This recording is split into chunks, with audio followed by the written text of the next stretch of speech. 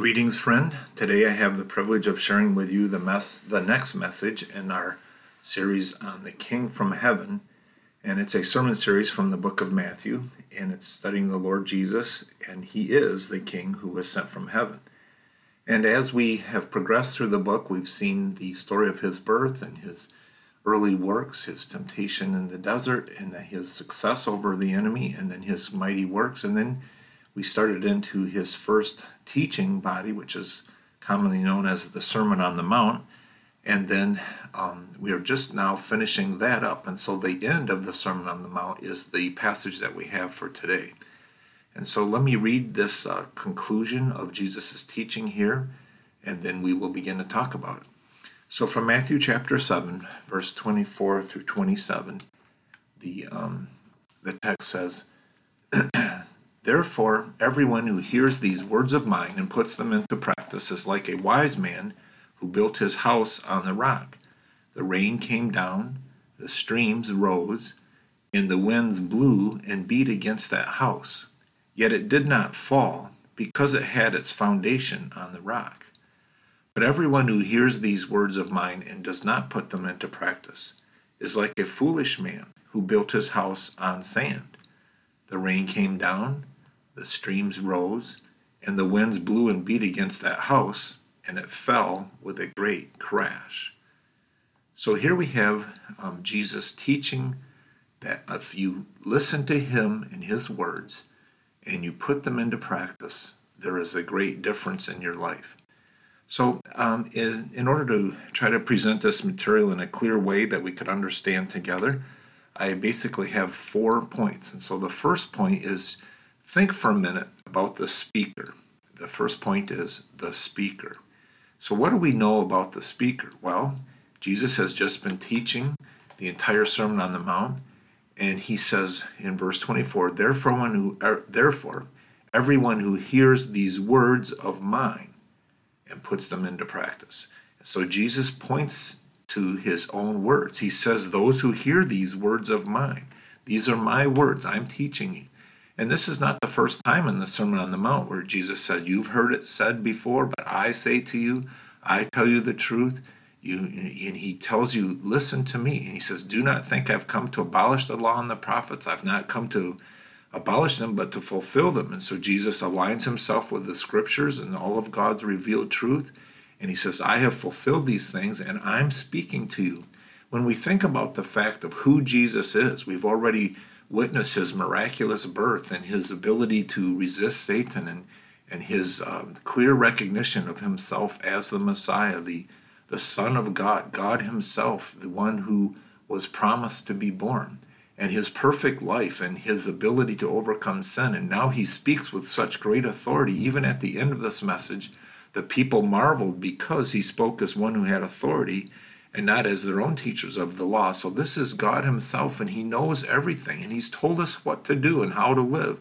He's told us that it's better to be poor and meek and humble than it is to be haughty and proud. He says, blessed are the poor in spirit, blessed are those who mourn, blessed are the meek, ones who do not have to win all the time. Blessed are those who hunger and thirst for righteousness, and the merciful, and the pure in heart, and the peacemakers, and even those who are persecuted for Jesus' sake. So he says all these amazing, wonderful things, and he wants us to understand who he is, and he wraps it all up. And how is the King of Kings, how is this King from heaven, this great and mighty teacher, this God incarnate, this God-man person, how is he going to wrap it up? How is he going to apply it? And he basically gives this very interesting illustration. He talks about 2 responses to his teaching. He says, everyone who hears these words of mine and puts them into practice, or hears these words of mine and does not put them into practice. And so how you and I respond to Jesus' words makes all of the difference in this story. In these stories that Jesus tells, the wise person is the one who puts them into practice, and it's like building a house on a rock. But a person who does not put Jesus' teaching into practice, who does something else, it doesn't matter what else they do, the fact that they do not put Jesus' words into practice, means that they are foolish, and it's like building their house on a non-foundation. So it's not that you have more than one choice. It's really just one choice. There's not many options that work. There's one option that works, and that's the foundation of Jesus as a person and as his teaching. And thankfully, it's more that we have than just his teaching. We actually have himself as well. And so we can know him and have a relationship with him. So the first thing we consider here at the end is Jesus points out these words of mine. I am speaking to you with authority, and I am telling you that you need to listen to me. And how you respond to me makes all the difference. I am the one who fulfills God's law. I am the one who knows about how God works and how his word applies. I am the one who can give you a relationship with the Father. And so we're supposed to hear these words of his and put them into practice. So the speaker is God himself, and he's telling us this very simple story. You either pay attention or you don't, and the results are cosmic in their implication. So the second thing that I notice in this text is the storm. Notice how the Lord Jesus says it. In verse 25, he says, the rain came down, the streams rose, and the winds blew and beat against that house. And so Jesus describes the storm, and the storm is exactly the same in both persons' lives. So this verse 25 and the following verse 26 and 7, they have the exact same description of the storm. It contains rain, it contains rising streams, floodwaters, a rare yet nevertheless predictable result of rain, floodwaters, and floods come up, and then winds that blow and beat against the house. Have you ever been out in a heavy wind, a strong wind? It's funny, it's like a sustained wind, and yet it comes to us in blows, and it gusts heavier and more, and I don't think I can stand, and then there's a slight waning, and then another burst of wind comes, and it blows, and it cuts through us, and if it's cold wind, it cuts through the temperature, and just makes us so afraid. I don't know if you've noticed it, but man, the first time every year that I have to stand outside the car and pump the gas in the winter time, that wind is so cold. And I say, yep, winter has come. I remember that. It seems like the first time every year. I've already had it once this year, pumping gas in the cold November winds. The winds blow and they beat. They escalate and buffet our lives, and then they wane for a bit, and then another wave of it. And then imagine the rain coming with it. It's sheets of rain, but it's not a steady rain. It's heavier sometimes and lighter than others. And then the flood comes and it rises up, and it looks like we're never going to stand it, and it's overflowing over our heads, and then it comes more, and we feel like we're overwhelmed. And that is a very artistic and accurate description of life. The storms of life come, and they blow, and they beat against us. And there might be a lull in the storm, and then it comes and beats against us some more, and bam, bam, bam, bam, and come on, not so hard. And yet the wind just keeps coming and coming. I think it'd be beneficial for us to take a moment here and meditate on what are the storms of life.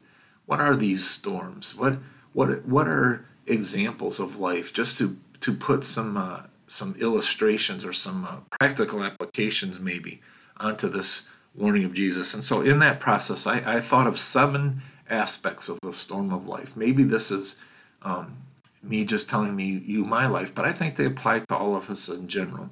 And the first aspect of life's storms, if I were going to answer the question, what are the storms that Jesus is talking about? My first answer is the curse of a broken world. So what are the storms? One of them is the curse of living in a broken world. When Adam and Eve sinned, and we all fell into sin, the earth was cursed, and God said that it was through the sweat of our brow that we would have to labor, and that the earth would not produce its fruit for us anymore, and life would be a pain in the neck. And it's really true. Things break down, and rust happens, and decay happens, and erosion happens in our yards. And our house we built our house almost I think it's almost 30 years ago. And the house didn't sink, but the world around it got higher. I guess after so many years of putting mulch around it, I started burying the house, and so now the mulch is up to the windows in the basement instead of being nice and separate from the windows. And then that causes the wood in the window frames to stay wet too long, and the water splashes up on them. And so I had to replace the windows because of the rotting wood around the window frames. And it's just, life is a never-ending battle of having to deal with stressful breakdowns on just the world around us. Things wear out. Don't you hate it when you have to fix something that keeps breaking, or you fix it again, and it's just like you never have a break. The evidence that we're no longer working is that the weeds come up and that the rust takes over. And so the evidence of human activity is constantly cutting the weeds back and always fighting all of the decay. We live in a broken world. Things just don't work well.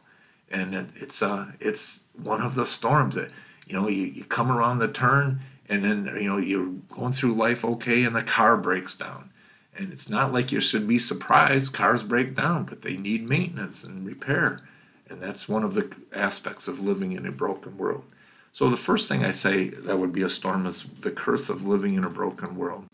The second one, what I would add, is the offenses of other people. People are great. We have friends and family that are a real encouragement to us. And by and large, people can be a real positive influence. But at the same time, people have lots of capacity to hurt our feelings and to break our hearts. And we get offended by other people. Other people attack us deliberately. Other people ignore us, maybe not deliberately. Other people slight us. Other people cut us off. Other people say things that hurt our feelings. Other people steal stuff from us. Other people will say bad things about us to other people and slander. So we're offended by other people. We live in a world that's full of sinners. I remember as a little boy going out to get my bicycle, and all there was a bike chain, and the bike was gone. I've had several times a bicycle stolen or a mini bike stolen. And it's an offense. People steal stuff from us. And so it's bad enough that my bicycle would wear out on its own, but then somebody would take it from me anyway. And so I'm sure you could all list the offenses of other people. But that's a true thing. People lie to us. People break promises. People betray us. People use us. People pretend to be our friends when they are not. People who were our friends change their mind. And they're unfaithful. And so people offend us. That's another part of the storms. And, we're getting along okay, and then all of a sudden, bam, another friend says something, somebody we thought we could really trust, and they just completely stab us in the back. And it's just like that wind hitting the house. The ground the walls start to shake because another heavy blow comes into the storm hits the house. And that's what happens when a person offends us and hurts our feelings or does wrong against us. Some of us have experienced huge wrongs. Some of us have been abused or terribly treated. These things are devastating. They have a huge impact on our lives, and it takes a great miracle of God for us to overcome and forgive these kinds of enemies. Well, a third thing that I thought of as a storm is the decay of our own bodies. And maybe I'm talking like an old man here, and if you're a young person, you don't realize this part of life yet. But man, it won't be long, and things just don't work the way they used to work. It takes longer to recover from a workout. You get sore and you stay sore longer. The joints start wearing out. Arthritis seeps in. And your cognitive ability, I remember you start having trouble remembering things in my 30s, things that used to be just automatic. And so our bodies discourage us. What a storm. We think we're doing okay, and then wham, another visit to the doctor. And wham, wham, another kinds of ailment. And what in the world is that one for? And I didn't even know there was a name for that. And we see our bodies decaying. It's a storm. And every life has it. It doesn't matter how wealthy or how beautiful or how well positioned you are or how intelligent or how successful you have been in your career, your body is wearing out. And there's nothing, no matter how much money you throw at it, it's going to wear out. It even takes longer to recover from plastic surgery than it did when you were younger. And so the decay of our bodies is a never-ending storm that just gets worse and worse. Another aspect of this storm of our life is the tyranny of our own selfishness. This is the fourth one on my list. The tyranny of our own selfishness.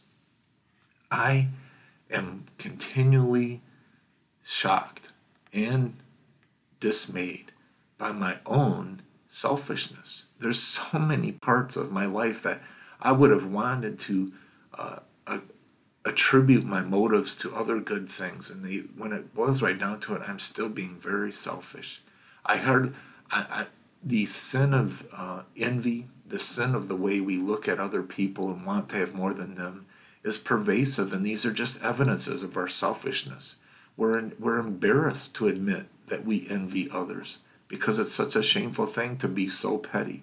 And yet that's what it's like to have ourself as boss.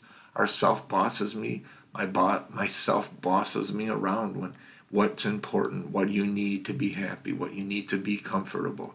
And so my own selfishness is like a storm that we ignore it. Sometimes we pander to it. Sometimes we bow down to ourself, but our own self actually winds up pushing us around. We need a new king in our hearts. We are our own worst kings in every way. If you don't think that's true, look at the people who are enslaved to the decisions of their self. What they thought would give them joy only gives them burden now. Addictions are the self gone wild. I can't stop myself. I can't stop myself. Listen to that word. I can't control myself. Myself is in charge of me, and it's killing me. What a horrible reality of the storms of life. We think we're doing well, and then bam, another strong urge of selfishness rises its head and pushes us down. Another of the storms, the fifth one that I thought of, is the weight of sorrow. It's just, there are so many losses in life, and the longer you live, the more things you lose. You lose friends because of death. You lose relationships because of fickle people or because of death or disease. We lose, life is just one loss after another. We lose our sense of hearing. We lose our sense of smell and taste, especially if you've had COVID, right? And you have these different kinds of losses, and these things make us sad. And sometimes we wake up and we're just sad without a reason.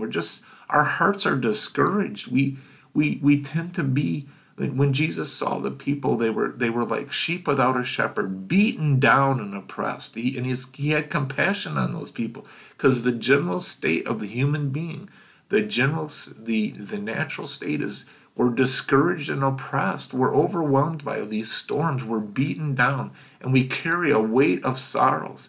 It seems to me that the more you know, the more you hurt, the more you understand about life, the more the cup of sorrow you drink when there's a setback. We say ignorance is bliss. I think Shakespeare might have said that in one of his plays as well. And it's sort of true that a fool doesn't know what he's losing, and so it's not so bad. But the more we understand, the wiser we are, the more sorrowful we are over the losses that we experience. The weight of sorrow, and over time it builds up and builds up. You can go to a person and say, tell me 3 of the things you've lost this year, and we have no problem recalling those and sharing those sorrows of our soul. We grieve. They even have stages of grief because we grieve so often. We understand what it means to deny the truth of the sorrow of the loss, or to be angry about it. A lot of people are angry because of loss and sorrow. Sorrow comes in waves and overwhelms us. We've lost good things. It's not always wrong to be sorrowful. Jesus even said, blessed are those who mourn, in this passage, in this Sermon on the Mount. But it's a sad thing to mourn without hope and to have a weight of sorrow. The 6th thing I saw as a storm of life is the nagging fear of insignificance. And this is the idea that when you really put your head at your pillow at night and you think to yourself, was it worth it? Am I worth it? Am I any good at all? I haven't watched the whole movie of Saving Private Ryan, and it's got some pretty gory war scenes in it that are hard for me to watch. So I don't think I've seen the whole thing even.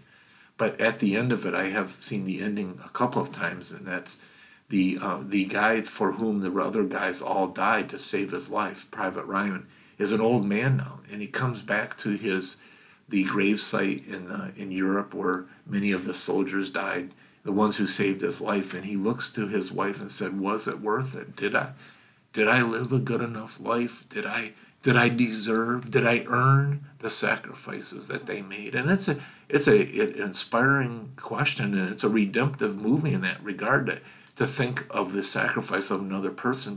But look at the truth of that question. Did you and I earn the rights to live? Did we live well enough to deserve some sense of accomplishment? Do we deserve the accolades at our funeral? Do we have we been significant? Have we made any difference? Has our life been just, as Shakespeare would say, a bunch of noise, like an actor on a stage full of fury and meaning nothing, accomplishing nothing, going back and forth, like an actor on a stage and producing and accomplishing nothing? What his tragedy is when Solomon talks about the fool, the rich man who has everything, and he says, "For what am I working? What am I profiting? There's nobody to even share it with." And his whole life is a waste. And Solomon would say, "I tried to find significance in all kinds of things, in artwork and in architecture and science and in botany and all of the things that I did. And it was all a nothing, a chasing after the wind. It was insignificant." What a terrifying storm to run into the fact that your life means nothing. People aren't going to remember what you did. They aren't going to remember the roads that you built or the trees that you cut down or the problems that you solved at work, or they don't even remember the lives you saved. If you're a frontlines worker who saves people's lives. People, we are nagged by the fear that our lives don't mean anything. And certainly this is true apart from the Lord Jesus. It's really, I have to say, the gospel is the only thing that gives us any significance at all. It doesn't matter how significant you are. And Jesus himself would say, what benefit would there be if you gain the whole world and still lose your soul? You are insignificant apart from Jesus. And so one of the storms, we might be going along good. Maybe your body isn't decaying right now. And maybe you don't feel especially heavy weight of sorrow.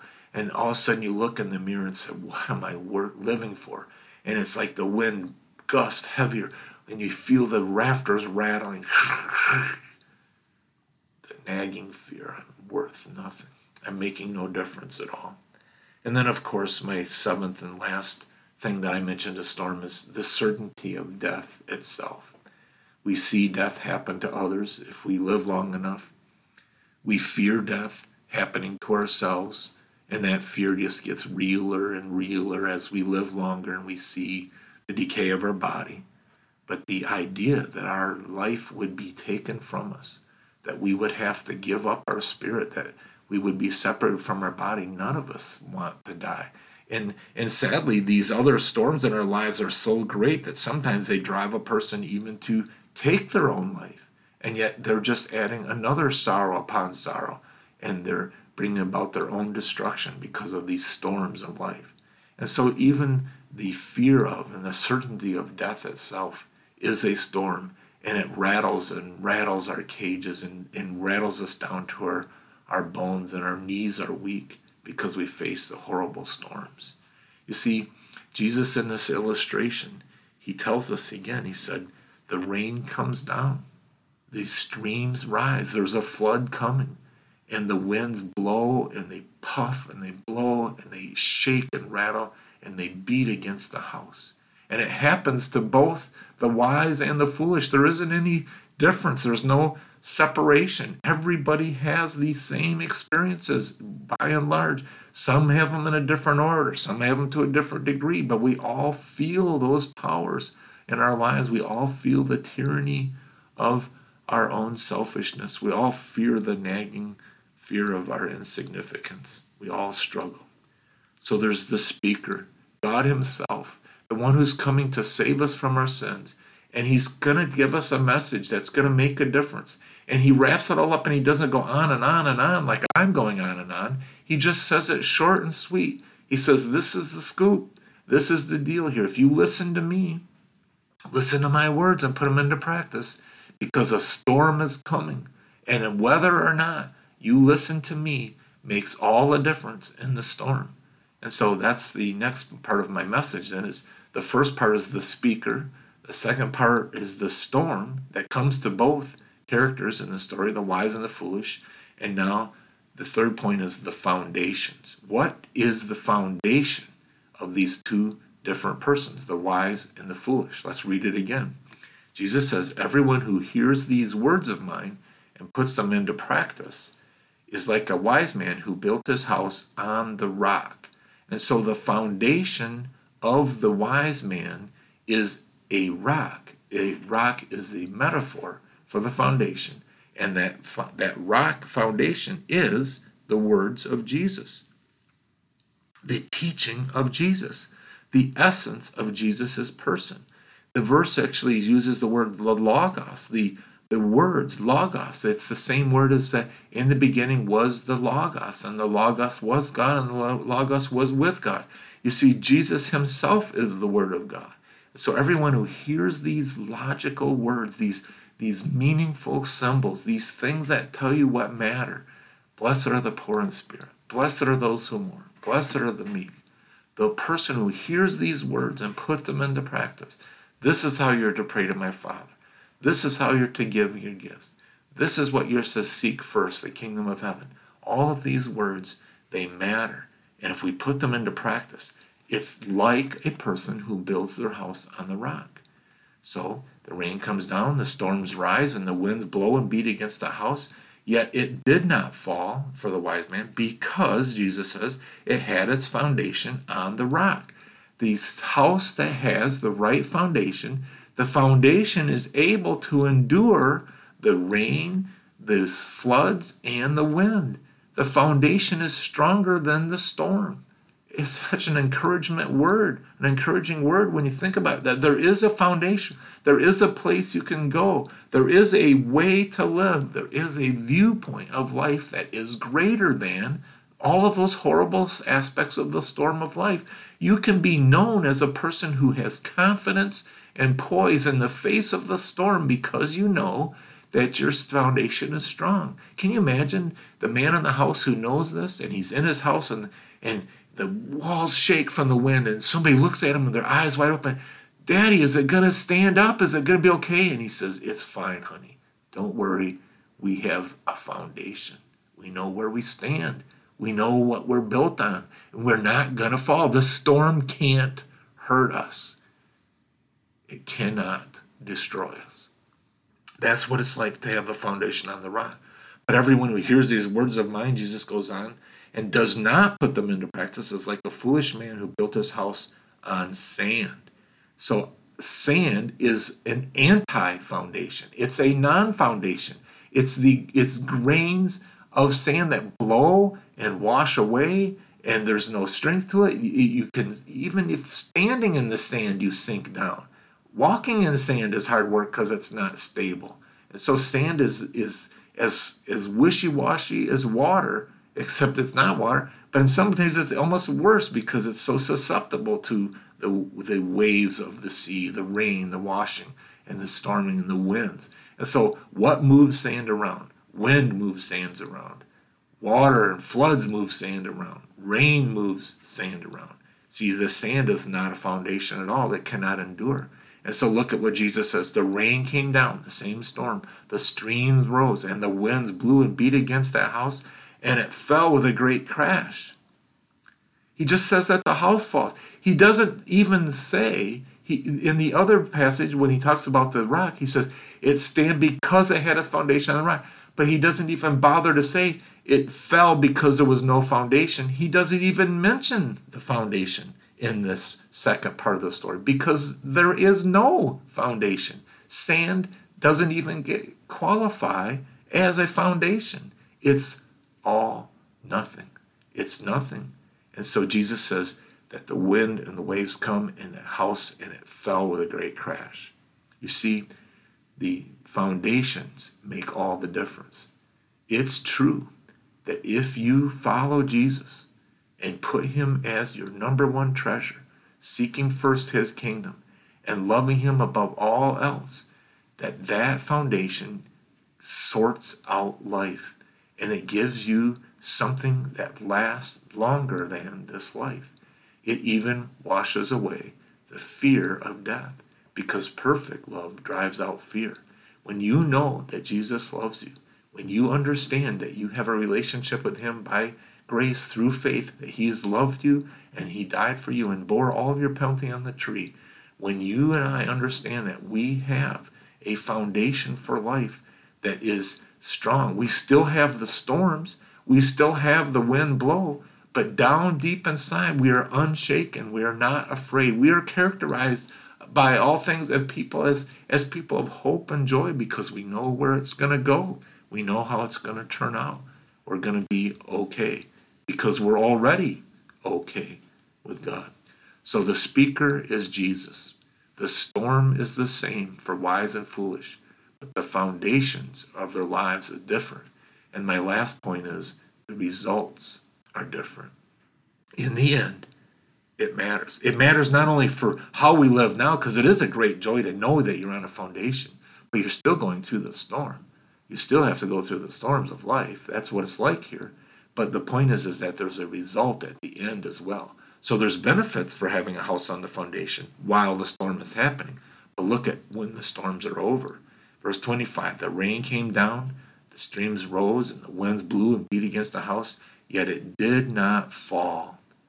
If your foundation is right, if your foundation is on the teachings of Jesus and on Jesus himself, then the foundation is him, and the result is you do not fall.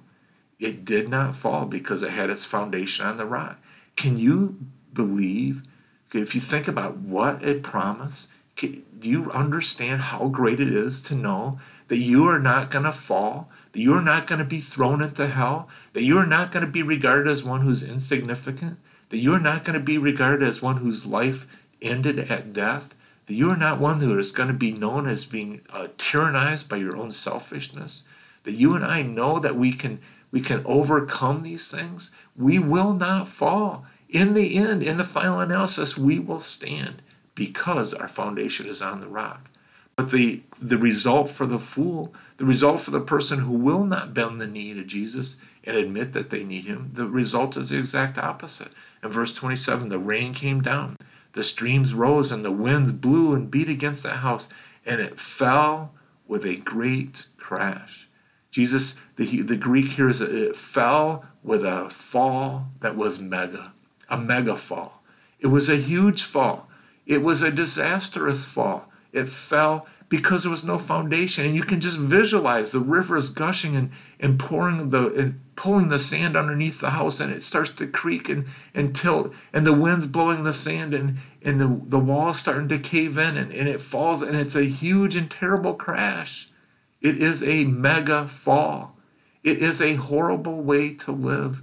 It is a frightening thing to know that your foundation cannot survive the storms of life. And the more frightened you are, the more you try to bolster it up, and you go outside and board up the windows more, and you add more structures to try to make it different. Maybe you use drugs or you do something else to try to evade the pain of how awful it is to not know where you're going.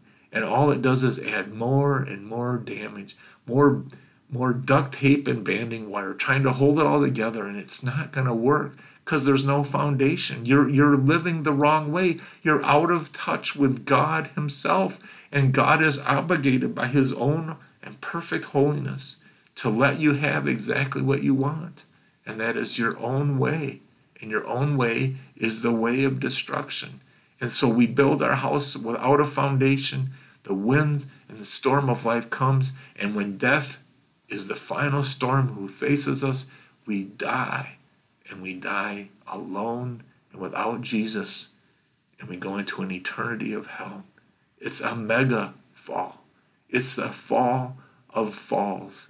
It's the end of all hope in life. You see, that's what the speaker would say to us. He comes to us and he makes it clear, I didn't come into the world to condemn the world. The world is already condemned. I came to save the world. I'm the speaker. I know what I'm talking about. You need to listen to me. I know you don't like everything I say, but you need to listen to me and submit to it. I am the King Eternal, and you need to understand that my words are the only words, that my person is the only person upon which you can base your life, because the storms are coming. The storms are already here, and you will not endure the storm unless your foundation is on the one foundation that stands, and that rock is Jesus. The rock of Jesus is the foundation for our lives. And the result is, if you stand on me, you will never fall, and you will enter into a glorious inheritance with me forever and ever. But if you refuse to listen to my words and lay the foundation in your life of my teaching, if you refuse to become one of my people and accept my free gift of salvation, then the results are up to you. You get exactly what you want. A few years on a sandy place with much turmoil and much fear, ending in a hopeless and Christless eternity. Well, I hope that doesn't describe you. And Jesus would hope the same. He says, come to me, all you who are weary, all you who are heavy laden, you don't want to bear it anymore. Come to me, and I'll give you rest. I'll give you a place that's secure and safe. I love you. You're okay in me. I paid for your sin. You're okay. You don't need to be worried about your significance. I make you significant. Trust me, and I'll bring you home. Let's pray. Father, thank you so much for the salvation you provide in the Lord Jesus. And we pray for those around us that we love and that we know that have built their lives on sand. All of us start out building our lives on sand. That's all we can think of. And no matter how pretty we make things, our foundation is false. So, Father, if there's anyone who's heard my words today who does not yet believe in Jesus, may Jesus' own warning come true in their hearts. May they hear and see his good truth and to see his death on the cross as their substitute for them, and that they will see his love and follow and respond to him. In his name we pray. Amen.